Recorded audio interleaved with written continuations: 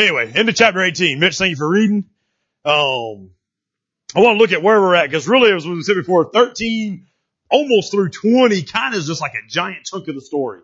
It's all about this problem that alludes because of David's original sin and then him not dealing with it, him not dealing with his children the right way, and because he continued not to deal with things. So word to the wise, when you got an issue, deal with it. Because if not, this is what happens, the snowball effect. It gets worse and worse and worse and worse.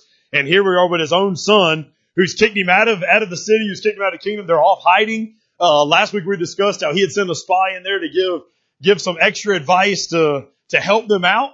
Luckily, because of Absalom's pride, he takes that advice rather than taking the advice of actual wise counsel. And because of that, it's now given them time. We remember the end of chapter 17. David's got his men. They're in the wilderness. They're across the Jordan. They're away from the city. They've got time to get together. The end of chapter 17 discussed they've got time to gather all this feed, this sheep, these men, which as Mitch just read, hundreds and thousands of men. So stuff is happening during this time. This wasn't just a spies deploy to stop a war. This was a spies deploy to give a little bit of time to David and his men to get their stuff together. You know, sometimes we just need to have some time to get some stuff together. Jesus himself took some time to get some stuff together. And thankfully for that, he was able to complete the mission and complete the battle. And that's where David's kind of at. David's got his men, the end of 17. They're eating. It even ended reminding us the people must be hungry, exhausted, and thirsty in the wilderness. And I can't imagine as they had left, they had to grab stuff quick and go. The lack of preparation, all the worry, the concern, which makes you even more maybe anxious when all that other stuff comes about. And then when you get hungry, thirsty, and exhausted, I mean, when you're hit on every level, what you're truly feeling. But chapter 18 starts, with some good stuff. The men regrouped, they've rested, they've fed, they've grew. We know by some of the words used. And then at the very beginning, we get what David begins to do. David said, enough is enough.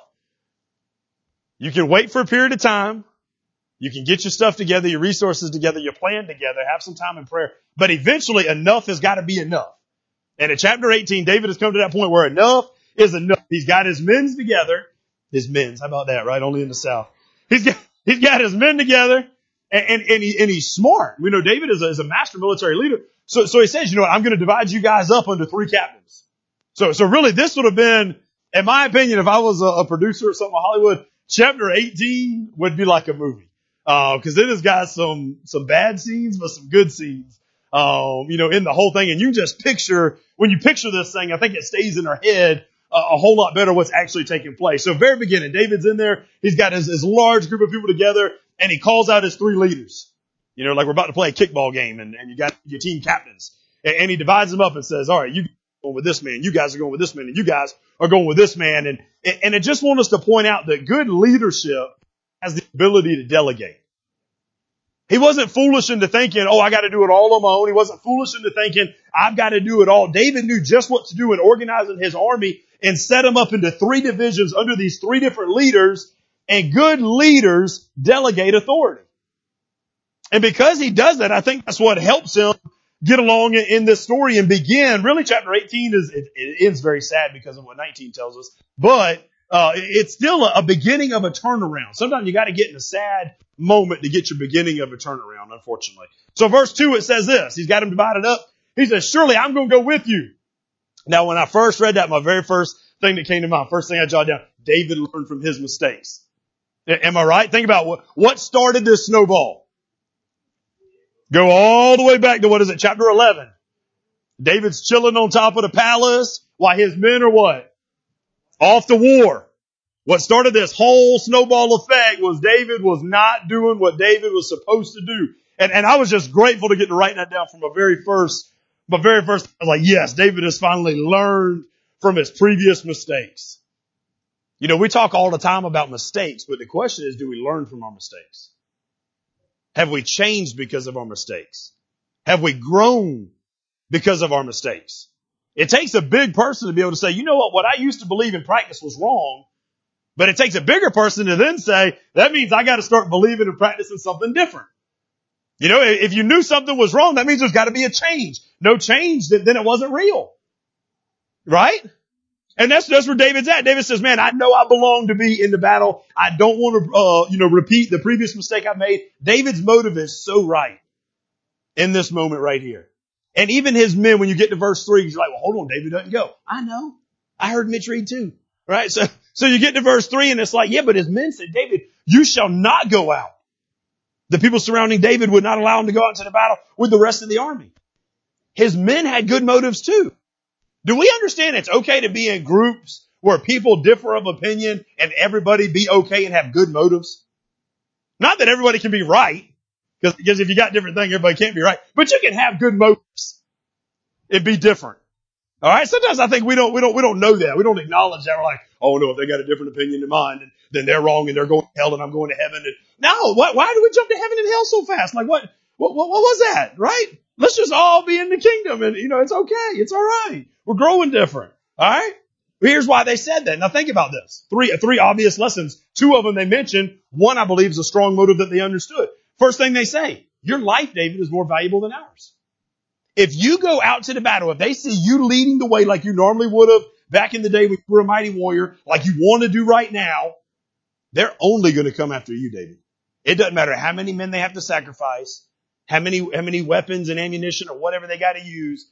They're only going to come after you because if they can kill you, then the battle's over and it doesn't matter. Because rightfully so, the dude who we're fighting against is your son, who would be the rightful king anyway if something, God forbid, happens to you. They even said it this way, you are worth more than 10,000 of us. Now think about that kind of loyalty, right? Next thing they say that proves a point. David, you can bring reserves if it's needed. What does he say? You are now more help to us in the city. Meaning, man, if things ain't going the way we want them to go into battle, you can come up with a battle plan to reevaluate and decide what to do. You can send more men to us. You can then come later, if need be, or if they're coming from a different attack, you're here. But anyway, you're where you need to be. And then I think the third one that's not mentioned, which I'm going to tell you right now, you need to find you some good friends who will be able to guide you, support you, and understand realistic, expectations, right? Because I had this. They understood that it'd be hard for David to fight against his own son. I mean, let's just be honest. I don't care how awesome David is, and I don't care how spiritual you think you are, and how mighty you think you are, and how holy you think you are. When it come down to it, if David would have approached his son on the battlefield, and I believe this is 100% accurate by what he tells his men, he wouldn't have had the guts to do what needed to be done. Right? And don't you dare think for any moment that his son would have had soft feelings, because we've already seen how this guy acts. He would have immediately eliminated and taken David out. So as his men look at this, they're not only worried about he's more valuable, they're not only understanding he can bring reserves, they're saying, David, there's no way. There's no way you'll be able to do this, man. The task in front of you is greater than you are. And church, understand me, we need to surround ourselves with some good friends that are willing to protect us and also willing to set us up for success. I mean, that's what his men are doing right there. We don't want to set you up for failure. Like if we send you out there and this goes wrong, like your kingdom is done. Israel is done. And even a great portion of it is already going to be done because of this. But it would have really been even worse. So I just love that, man. I love that they've got good motives at this moment right here. They're worried about David just like they should be. And I love verse 4. Verse 4, David. This is also the sign of a great leader. Whatever seems best to you, I will do. David is not this stubborn leader. David knew how to submit to good advice. Now, I'm not talking about David's like giving up his leadership. I'm saying that David is practicing good leadership by listening to the wise counsel of people around him. Do we understand the difference? Sometimes even if you're the leader, the boss, the more knowledgeable one, you're going to have to come to a point where you're willing to listen to the good advice and the counsel of those around or under you.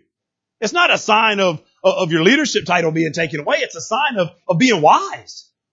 Don't you dare think for a moment God has put me the head over my family, but don't you dare think for a moment that my wife and even my kids have gotten moments where they could get daddy with some wise counsel. And thankfully, most of the time, not all the time, but most of the time, I'm able to heed to that and understand that and open my eyes to see that. No different than us in the upper room. There's not really sure, I got the title pastor and Mitch has got a title of Sunday school teacher and all that. But man, we're in the upper room. Every man is given advice for every man. And you ladies, I hope the same thing happens down here. We're growing together to better one another for the kingdom of God. And we're not stubborn enough to think, oh no, my way is more right than their way, and scoot our little high horse up and think we're more mightier than somebody else. No. How about let's just agree that God's way is the way? That kind of settles the argument then, right? One thing I'll say today, we may all have different opinions about death and life after death and religion and all that stuff, but the truth of the matter is this, there's only one truth. Right? Whether you believe it or not, there can only be one truth. Now, either, I hope we're all on the same page, but either others that will be gathered today at this funeral will be right, or I will be right, along with some others at the funeral as well. I won't be the only one. So we got to keep that in mind. Whatever it is, truth is truth. All right. David says this. David says, man, I will heed to your wise advice. I will do whatever, seems best to you. And then in verse 4, it says this. So the king stood beside the gate. I picture him like this coach at this moment, right? He's right there at the locker room door before they're getting ready to come out. And I love this first time we get to see that the numbers have grown. It says that he stood at the gate and the people went out into verse 4, hundreds and by thousands.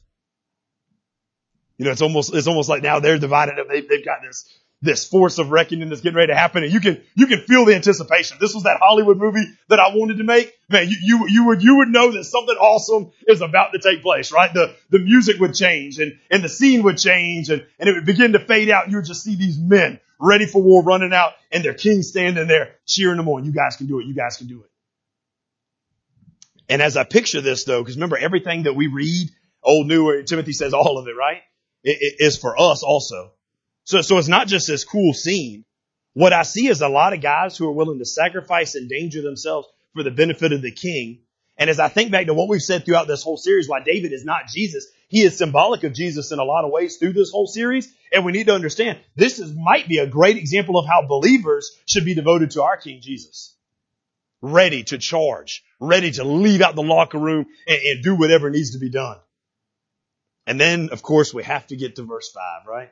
You're like, man, the mood is set. The mode and the mood is set. You get to verse 5 and we get this different. Look at verse 5. So now the king had commanded. Now the king had commanded. It lists this, making sure we know that this was an actual order given.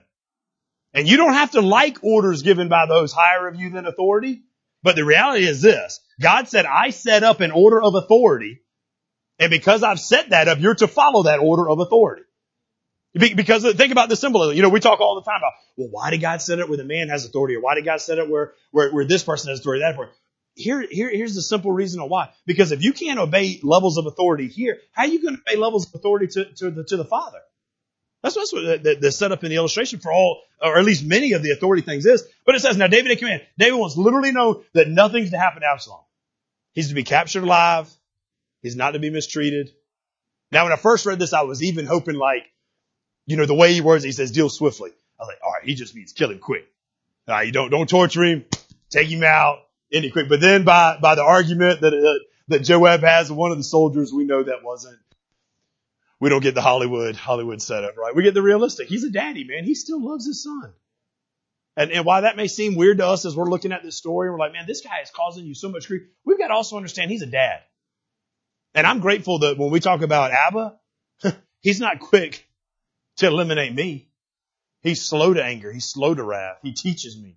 He pops me before he kills me. You know what I'm saying? So thank God for that. And it even includes this. Verse 5 also says, and all the people heard. This just makes sure everybody knew.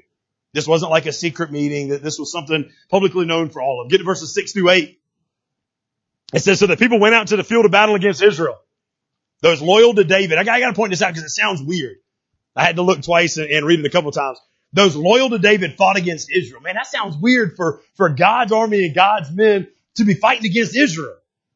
But here's what we got to remember. Israel has now been seduced by Absalom's charisma and power. Despite the fact that God wants them to be his people, they have rejected his way and have been seduced by the enemy. Doesn't that sound familiar, huh? Right? So while it may sound weird, we also need to understand this is a realistic thing that can happen.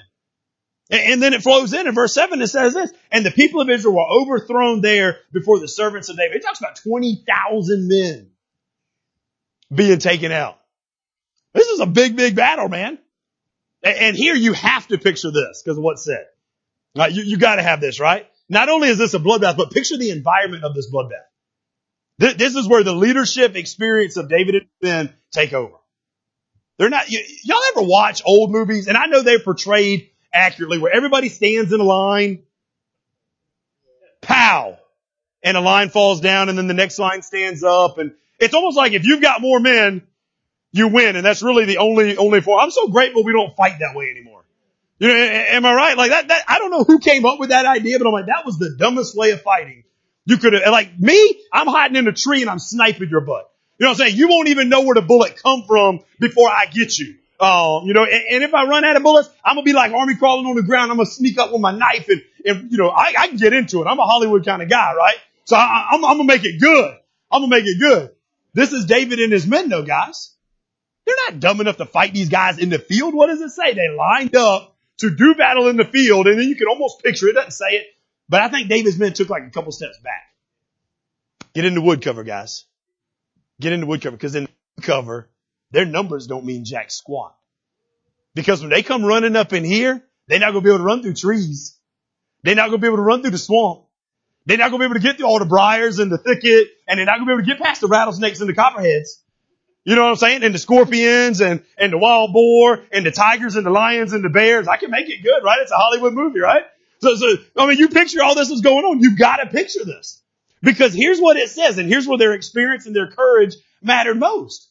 They were able to use their environment against the numbers. I mean, if not, guys, it would have been a crazy battle. I mean, no matter how many David has looped up, hundreds and thousands, sure. But Absalom's got the whole, notice it says the whole nation of Israel. This is no longer just Absalom's men. This is the nation of Israel. I mean, this is a big army coming against him, right? And then it says this, verse 8. Oh man, the best part, right? Because you can picture like now we're about to have a sci-fi movie coming in with this real life war movie. It says, and the woods devoured more people that day than the sword devoured. Now, I have to tell you, I don't know exactly what that means, okay? Everybody understand that? Everything I'm going to say for the next 30 seconds is ad-libbed, right? It's not written in scripture. It's not 100% guaranteed, but it's a really cool picture of what might have happened. All right? And it's not unscriptural either. Somebody's like, well, no, I'm not preaching against scripture. I'm just telling you, we don't know what happened. All it tells us is that the woods devoured more people that day than the sword. So here's what you can picture. Now, Mitch has already read it, so we know. Absalom got stuck up in a tree. What's to say some other men didn't get stuck in trees? Right? What's to say they didn't get stuck in briar patches for real? What's to say that the large oak tree and the cypress knees that were all around? Because I'm picturing like the Patriot now. I watched it because it was Independence Day, right? So you got the Patriot, you got the cypress knees that's filmed right there, and they're tripping over him, and as soon as they fall, it's like, you're gone, you fell to the ground. You know, I guess they didn't have a 9mm, so they stabbed him. Stabbed him with a spear, boom, you're gone. You know, next guy stuck in the briar, so you walk by sticking with your sword. You got all this stuff going on. Now, some of your translations say swallowed up by the woods, which isn't necessarily a bad translation either, but here's now some things you get to picture. Maybe they fell into pits. Maybe there's quicksand. Maybe there's a swamp with that pluff mud they're not able to get out of. Maybe there really was lions, tigers, and bears. Maybe there really was poisonous snakes and scorpions and spiders and who knows what else. But here's what we know. These guys got so caught up in the woods that they were able to be defeated by David and his men. Is that not a cool scene or what, right? And what I love even more is this. Even more of this. So whatever's going on. This right here proves to me that God was fighting this battle. So now we're back to what is scriptural and 100% right, okay? Not to say the rest wasn't, because it'd be cool if it was, but this part definitely is. What that verse is saying is that the woods devoured more than the sword. It's saying that God took care of more of their enemy than they could take care of themselves. Right? And is it not good when we follow God's way? Take that time away, rest, regroup, feed, reevaluate, get the numbers back up, right? Then go into battle God's way, using some sense, not standing in a line and shooting at each other, right? And then God will take care of the results. Right? We've seen this throughout this whole thing with David. God takes care of the results. It's one reason why you and I can submit to authority unless it completely goes against God. Because God takes care of even those in authority, right? He took care of Saul, didn't he? God will take care of authority. So 9 through 17 is where we're at. You picture this part of it. So you got to picture everything, right? This is where I told you I would like to have the movie, but some of you probably think this is like a horrible scene to have pictured. But I like it just because I'm a guy. Right? Verse 9. Absalom rides on this mule. Well, a mule wouldn't normally be rode on, guys. This mule is like supersized horse. Right? This is not like your normal animal that you would see, right? This is Absalom and his vanity once again. It's his pride. It's his arrogance getting in the way. And we've talked about it for 3 chapters and described him for 3 chapters. Vanity is what put him into this battle. Remember, he had good advice from his man, but then David's secret spy went in there and said, yeah, but David, you need to get the credit. And if you go, we'll win. And if you go, the people will like it more. And if you go, it'll seem like a better thing. And it'll be all about you, Absalom. So his vanities put him in this thing. His vanities was encouraged him to buy, I don't know if he bought, he probably stole it knowing him, crookedness, right? But got this mule and is riding this thing, which is bigger than a normal horse, right? And setting him up for what's about to become his destruction. You can write this down and remember this. Arrogance destroys opportunity for success.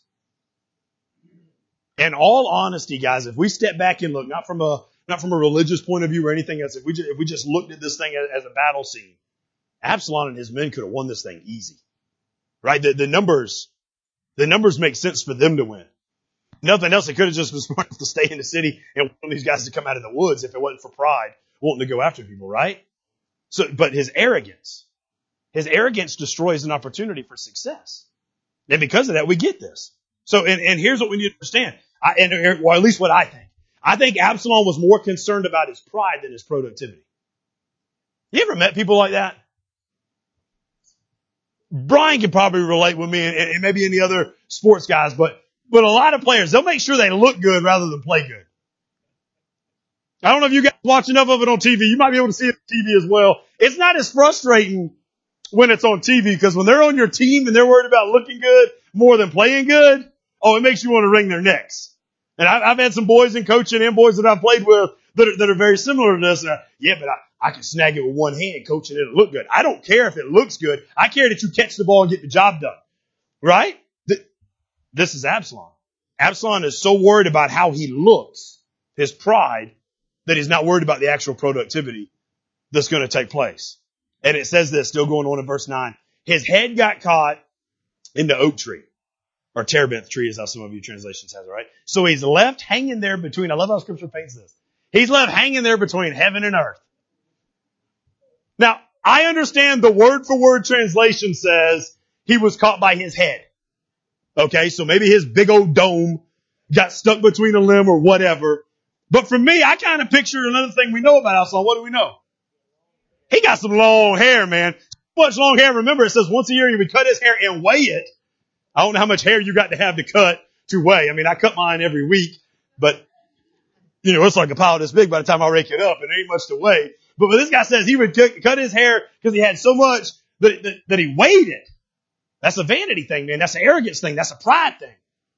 And I believe, even though it says head, I believe it's his hair that gets stuck up in this tree. And he's stuck there just hanging. And scripture even paints us a picture. Now, maybe I'm interpreting this part a little wrong, but here's what I see when I read this next part. He's caught there hanging between heaven and earth. Here's what my brain goes to. Heaven don't want him. Earth don't want him. And hell's ready to gallop him up. Right? Could it not be exactly maybe a picture that we're starting to get right here on what's going, right? Picture this thing, man. He was so worried about his clothes, his appearance. We said it Wednesday night. What did we say? Clothes versus character. We're in the book of James. We're talking about clothes versus character. He's so worried about his appearance that nothing else matters.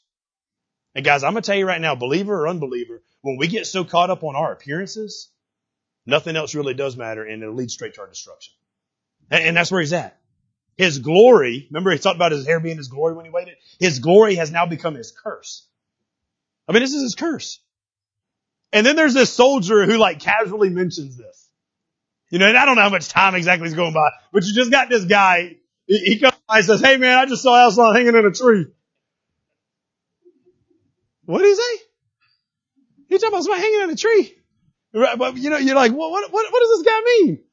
Joab's quick. No, Joab said, well, did you kill him? And talk about loyalty again, man. No, I didn't kill him. Yeah, but if you would have killed him, we need to understand, as Joab said, I would have given you money. I would have given you a promotion. I would have given you 10 shekels of silver and my belt. Now you check this thing out and you would understand this is big stuff. The military belt was the chief ornament of a soldier. It was highly prized in all nations, no matter where you're from. It was also like a rich present from a chieftain to another. This would have been a big deal. So not only is he offering money, power, authority, promotion, the guy's response, it didn't matter how much you had offered me. I wasn't going to go against my king. Do you have that kind of loyalty? I love that this part is in this story, because I'll be honest, like right now with all these chapters going on, there's not a lot of loyalty. I mean, you got a dad sleeping with his dad. I mean, you got a son sleeping with his dad's concubines. You got murder. You got some ugly stuff going on in these 4 or 5 chapters. But yeah, we just get little hints of still some goodness in there. This guy says, I'm loyal to David. There's no way I would have done this. Well, Joab shows his loyalty. Instantly it says, verse 14, he took 3 spears. I guess one wasn't enough. I don't know. He took 3 spears in his hand and thrust them through Absalom's heart. Now, in case you're wondering when we get to the next part, heart in Scripture, heart in Hebrew does not mean the organ. It means the center of the body. All right, I only point that out because everybody's like, hold on, how are these 10 people about to come do the same thing? And he'd still be alive because he's been stabbed in the center of his body. All right? Not the actual organ. Two different words. All right, that's why sometimes we got to break stuff down in the original, make sure we get it, right? But Joab doesn't hesitate. And here it is. You can have good motives and be wrong. I honestly believe Joab had good intentions.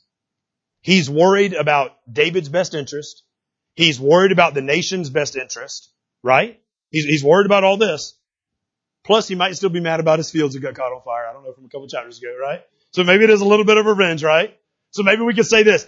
Either way, whether he had good intentions or not, emotions lead us against authority. Is that not true? You think about that? And I'm talking about all levels. We get so caught up in emotions that we go against authority in the world. We get so caught up in emotions that we go against God's authority. We get so caught up in emotions in our house that kids rebel against parents. We get so caught up in emotions that husbands and wives rebel against one another. Emotions lead us to rebellion. They lead us against authority. And that's kind of what goes on for Joab here. He lets his emotions get in. Are they realistic?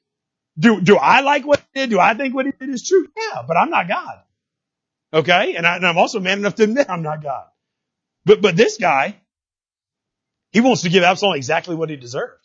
I mean, you've got a murderer, a traitor, a rapist.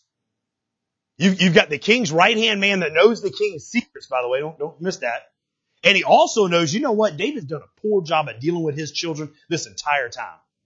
I'm not even going to give him the opportunity to screw this one up. I'm going to take care of it. But nobody gave Joab that right. Right? One man's mistakes might allow us to make more mistakes. Do you understand that?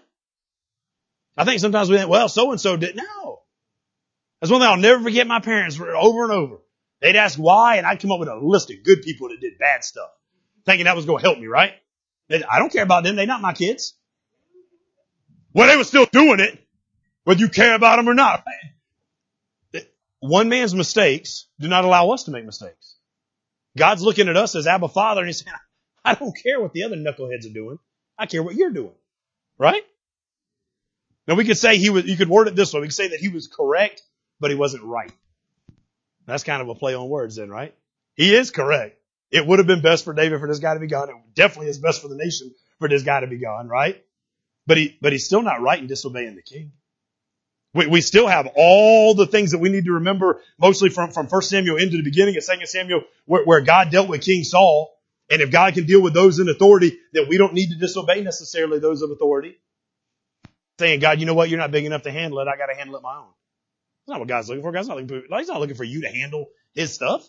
He's got a job to handle. You got a job to handle, right? Then verse 15, you still got this picture. So I don't know how graphic or bad this is for you guys, but it's just a picture. This guy is hanging from a tree by his hair. I mean, just kicking, squirming. He wanted to ride that big old horse, so his head was up in the air where it shouldn't have been, right? Whatever.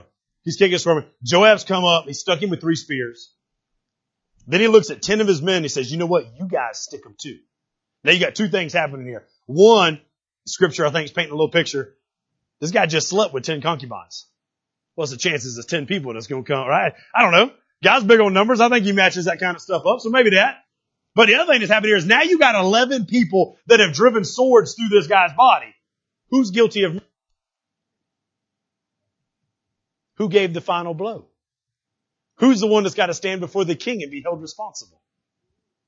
In all honesty, there's no way to say for sure, right? So now you've got 11 people instead of just one guy. Joab's a smart idiot, right? He is. He is, really. So you got this going on. Verse 17. Scoot down to verse 17. They took Absalom, they cast him into a large pit in the woods and covered stones over him. They're going to make sure this guy does not get a memorial set up for him. They're going to make sure his acts of rebellion are not there for a monument for future rebels to look at. They're eliminating this guy's name from history right now. And they're making sure to cover up all their tracks with this. But then we get like this little pause right after 17. Well, maybe you need to say it this way. I put this on the internet last night. When you put yourself in a place Absalom was, destruction will be your destiny. When you put yourself where Absalom is, pride, arrogance, rebellion, a lack of submission to authority. I mean, in all honesty, this guy could have been king legally and rightly. But he wanted it too soon. And he wanted it his way rather than the right way. So when you do all that, destruction is your destiny. You can just expect it. It ought not surprise you when it comes. Verse 17 finishes this. All Israel fled, everyone to his tent. What's it saying? This is a full retreat. David's men have completely ruled the day. The rebellion is over. And then this writer just wants to remind us once more of this guy's thing. Verse 18, it talks about Absalom's pillar. Absalom in his lifetime had taken and set up a pillar for himself. This self-centered, self-promoting man like Absalom. You know, good guys get a statue after they die set up by somebody else. Prideful people, they got to build their own statues before they die. Think about it. Am I right? How about us? Have we tried to set up things for ourselves in a prideful way while we're still here because we are afraid nobody else will set them up for us when we're gone? It's a question to think about. Right? It's a question we got to answer. Then you get to this other scene. I love this one just as much. 19 through 27 is where we're at. 19 through 27. Two runners are sent to tell David this stuff. You get the very first guy. He's excited to go tell. He's like, let me go tell David. Let me go. I mean, he's excited, guys, and he should be. He's got passion for this thing, right? And Joab looks at him and says, it's not your message to deliver. And you can pause right there for a whole nother sermon, guys, on understanding you got to deliver your message and somebody else got to deliver their message. Right? But so that's kind of where we're at. Except for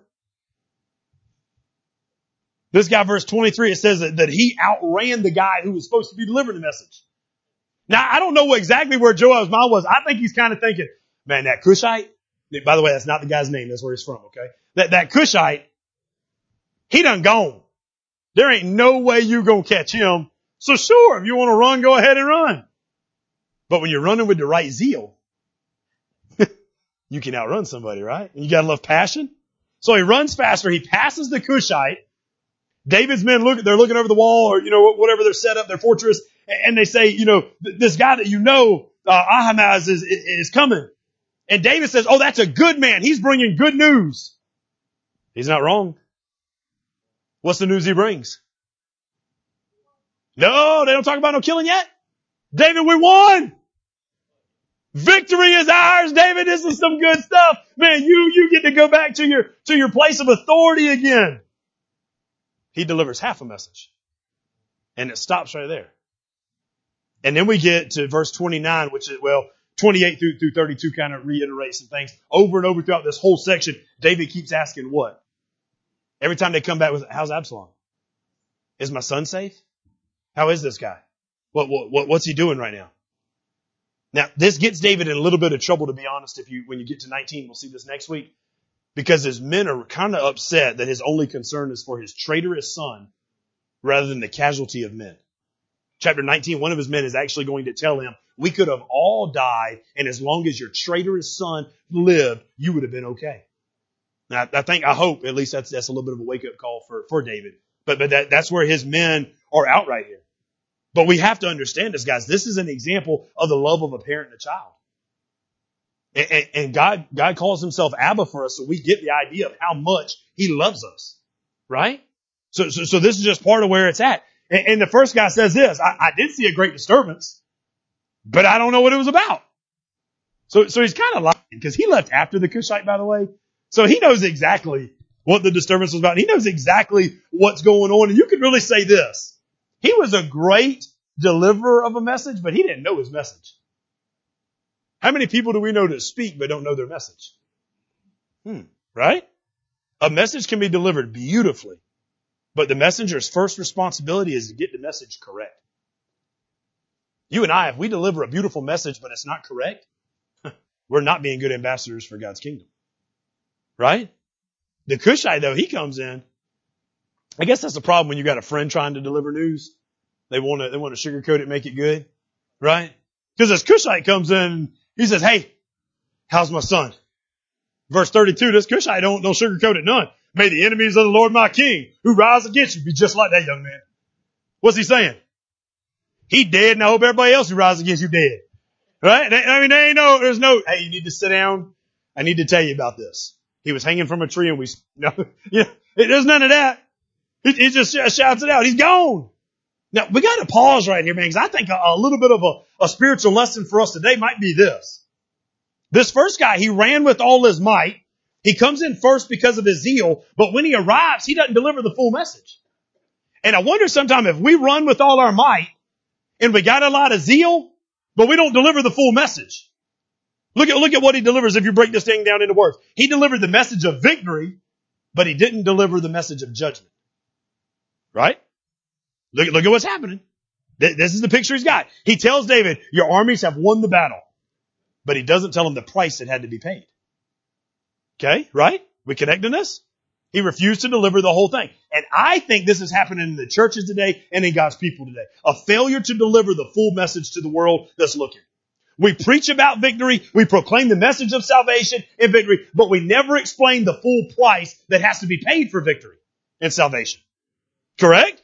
We present a challenge. Oh, you gotta, it was one of the cool things. She was so excited to tell us she was saved. Then we sat down and started labeling some stuff and understanding stuff. It was like, huh?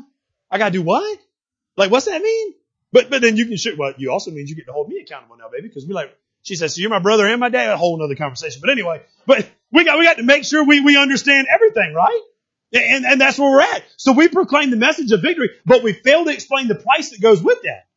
We promote the challenge of living the right way, but we forget to tell people about the power that lives inside of them. I'm proud to say too many people this week have asked me, man, how are you going to be able to preach and then leave right at 12 and get there and preach a funeral for a cousin that you were kind of close with and everything that you saw all the time? I'm not going to. Jesus is going to. I couldn't do it.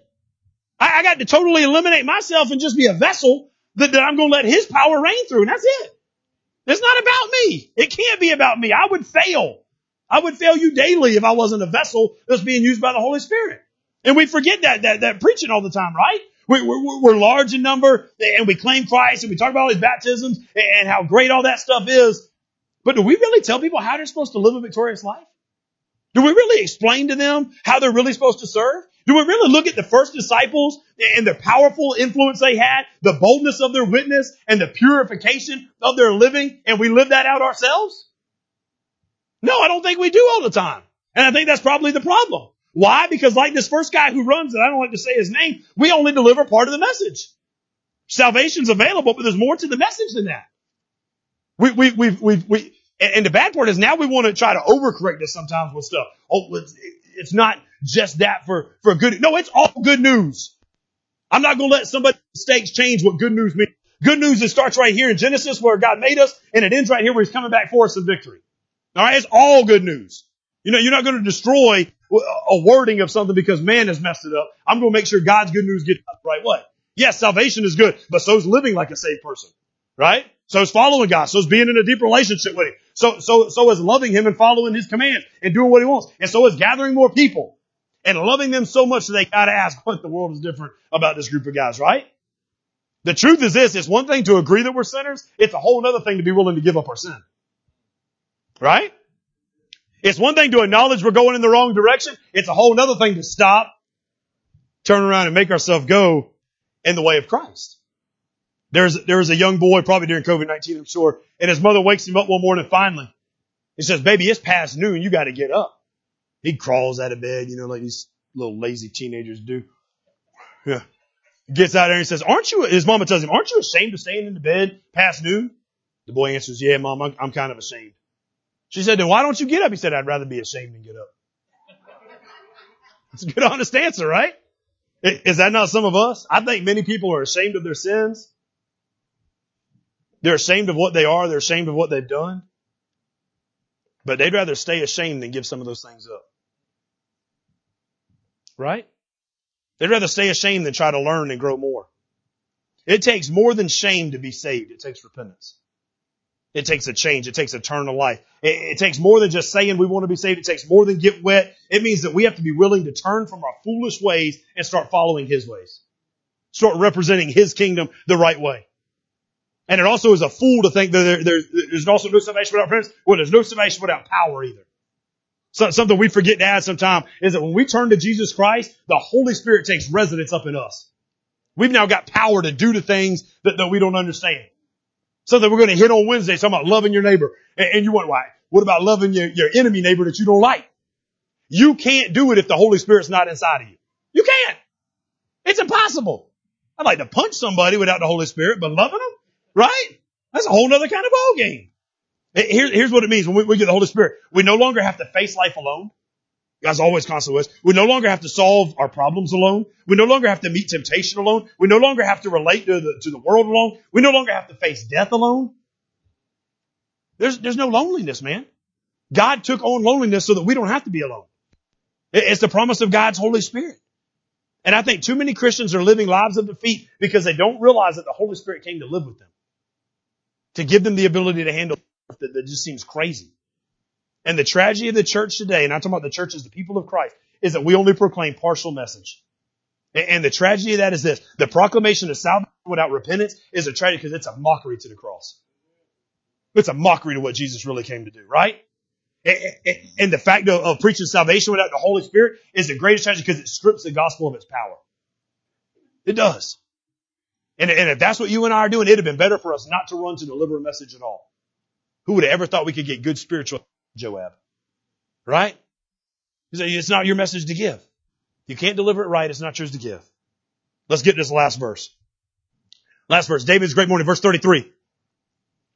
Look at the pain that's in this verse too, by the way. The king was deeply moved. That translation actually means like he shook. You ever seen somebody after they've gotten like really bad news?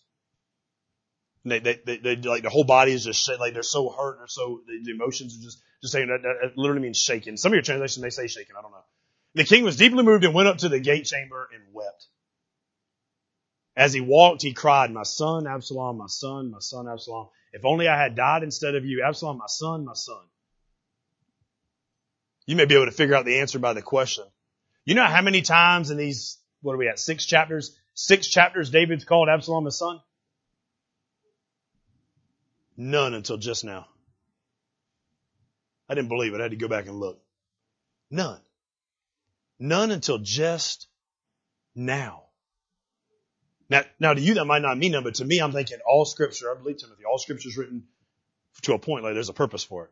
So I'm like, all right, why is this writer recording at this moment that he's calling him my son 5 times? Why is he saying his name 3 times? Why is he going to do it again in 19? Why is he at this moment right here where he's weeping this way and he's so hurt this way? And here's what it is. I think the writer is saying this. It's too late. You finally acknowledged what you were supposed to, but it's too late. Maybe the question then is just for us then to make sure it's not too late. Get relationships restored the way they're supposed to be. Do what you're supposed to do with people you're supposed to do them with before it's too late. Because now that he's calling him my son, he's dead. He's gone. Doesn't do any good, right? Then he says this line, if I had only died in your place. Man, I love when I read this because remember, David is an illustration of Christ, right? Somewhat. David could not die in his son's place, but Christ could die in ours. What David could not do, Jesus can do. So in the cry of David, you actually hear God crying out for his lost children who he has a desire to restore and forgive, right? And when you read a biblical story, you're supposed to be able to apply it to you personally. So let's look at it. Sure, it shows the consequences of sin. Sure, it shows men that you got to be proactive in your families. But maybe part of it is this. Anybody remember the title of the series? We don't get big into titles. If it wasn't for Beth and ladies doing Facebook, I don't think we would do titles at all, to be honest. Anybody remember the title to this? None of you get on our website and check out stuff and know the fine job that these ladies are doing? Search for a What we started with a search for a king in 1 Samuel, and now Crystal wants to auto-correct me. She forgot her place of authority. We'll talk about it in the truck later, if you're right. And now it's the rise of a king. So you got search for a king, rise of a king. Maybe the whole point of this, or a big point of this, is to show us that David's not the king who's supposed to be searched for. And he's not even the king who's supposed to be. Now I know he is physically for Israel at this point, but I'm talking about for us on a spiritual lesson. Like our confidence isn't to be put up in a man king. It's to be put up in Father Yahweh, his son, his king, right? And maybe like Absalom, all of us have rebelled against God so much that we've tried to take over the kingdom for ourselves and do it our way because of pride and arrogance. Maybe we've even publicly humiliated him on the rooftops of our lives. And God is making sure and wanting us to understand that while David wanted to die in Absalom's place and he couldn't, Jesus can. And maybe why Absalom is hanging in this tree with a spear, 13 spears to be exact in him. We get a glimpse of Christ hanging on his tree. You know, it calls the cross a tree. Hanging on a tree with a spear in his side for you and I. But maybe the point right now is just for us to understand that Jesus is the true and better David. He's the real king and he deserves to be risen to that authority of king. He's not just a savior and a redeemer. He's the king. He's the Lord. He's Yahweh. He's God. And David's got a lot of consequences for his sin. But we also get to see through this whole thing, like Psalm 23 tells us, surely goodness and mercy will follow me all the days of my life. That verse ain't stopped being true for David. The Messiah is going to come out of the line of David. Like God's still got a plan that he's working on, and God's plan is still good. Could David have embraced it sooner and started the healing process? Yeah, he sure could have. Maybe that's for you today. Maybe today you can start your healing process a lot sooner than David did, so you don't have to let your snowball effect get longer. Maybe you need to repent from your sin, ask forgiveness, seek healing, find out the truth, break the cycle, and start living the right way and following the kingdom of God. Because when God confronts us in this story of David to deliver the good news that things didn't have to be this way, they don't have to be this way. We don't have to continue to kill one another. We can stop it. Look at a theme in David's life, by the way. I had jotted this down. This is just kind of an extra thing. Really, everything from this chapter is over, but I'd written this down this week. I first wrote down that David seems to love his enemies more than anybody else in Scripture. Think about it. Now, sometimes his motives are right, sometimes his motives are wrong. But man, he's always Saul. How many times could he have killed him and didn't? His own son, how many times could he have killed him again? Right? Constantly he's over this thing. So three things the gospel gives us that we see in David's life. Hope. David's dysfunctional family is not the ultimate. God's got a greater. So there's hope. Healing. The ability to work for it. To break that cycle, we get healing. And compassion. The ability to love and forgive others. And maybe as we end this chapter, before we jump into 19 and things begin to shift a little bit forward, we need to ask ourselves, do we have these things? Are we living out these things? Are we understanding these things? Are we following through on these things? Or maybe we just need to ask ourselves if we've been doing a poor job at only delivering half a message. I don't know which part, but one thing I love about trying to do a whole chapter every time is there's something for everybody in every chapter. You ever notice that? I don't know if you guys actually converse after church. You should do that. It's good to be with your family and talk scripture stuff. I love throughout the week as I get to talk to people and like everybody got something different out of the chapter. Some of y'all be getting something and I'm like, I didn't even get, like, what are you talking about? Like, where you get that? Like, why'd you like that part? That was supposed to be like the little part. The big part was, because God speaks to what we need in the time period we need it. That's why you can't just say, well, I read the Bible once, it's over. No. You read that thing over and over, and I assure you, every time you read it, you go get something different out of a different area. That's how God works. Let's pray. Father God, we love you. God, we thank you for this morning, Lord. Lord, I pray right now, Lord God, that you use your Spirit to apply whatever section of this chapter, Lord God, hits us at home. God, speak volumes into our life, Lord God. God, help us to run with more zeal if we need to, but help us to get the message correct. God, help us to be obedient to those that you want us to be obedient to, Lord God, the right way. God, help us to open our heart, our minds, and our eyes, Lord God, to seeing that it doesn't have to be this way. That you are the greater King, Lord God. God, I'm thankful for your your slowness to punish us sometimes. I'm thankful for your mercy and your grace, Lord God, and how it allows us to recover from those faults in our lives. God, I pray right now, Lord God, that you open the hearts of every single one of us in this room, Lord God, to see what it is in this story that you want us to get. Where it is that we can grow to be better kingdom ambassadors for you. Where it is that we need to change some things, Lord God. Where it is that we need to claim not only salvation, but also repentance and power of your Holy Spirit reigning inside of us. Give us that power, Lord God, to change the world outside. In your great name we pray. Amen.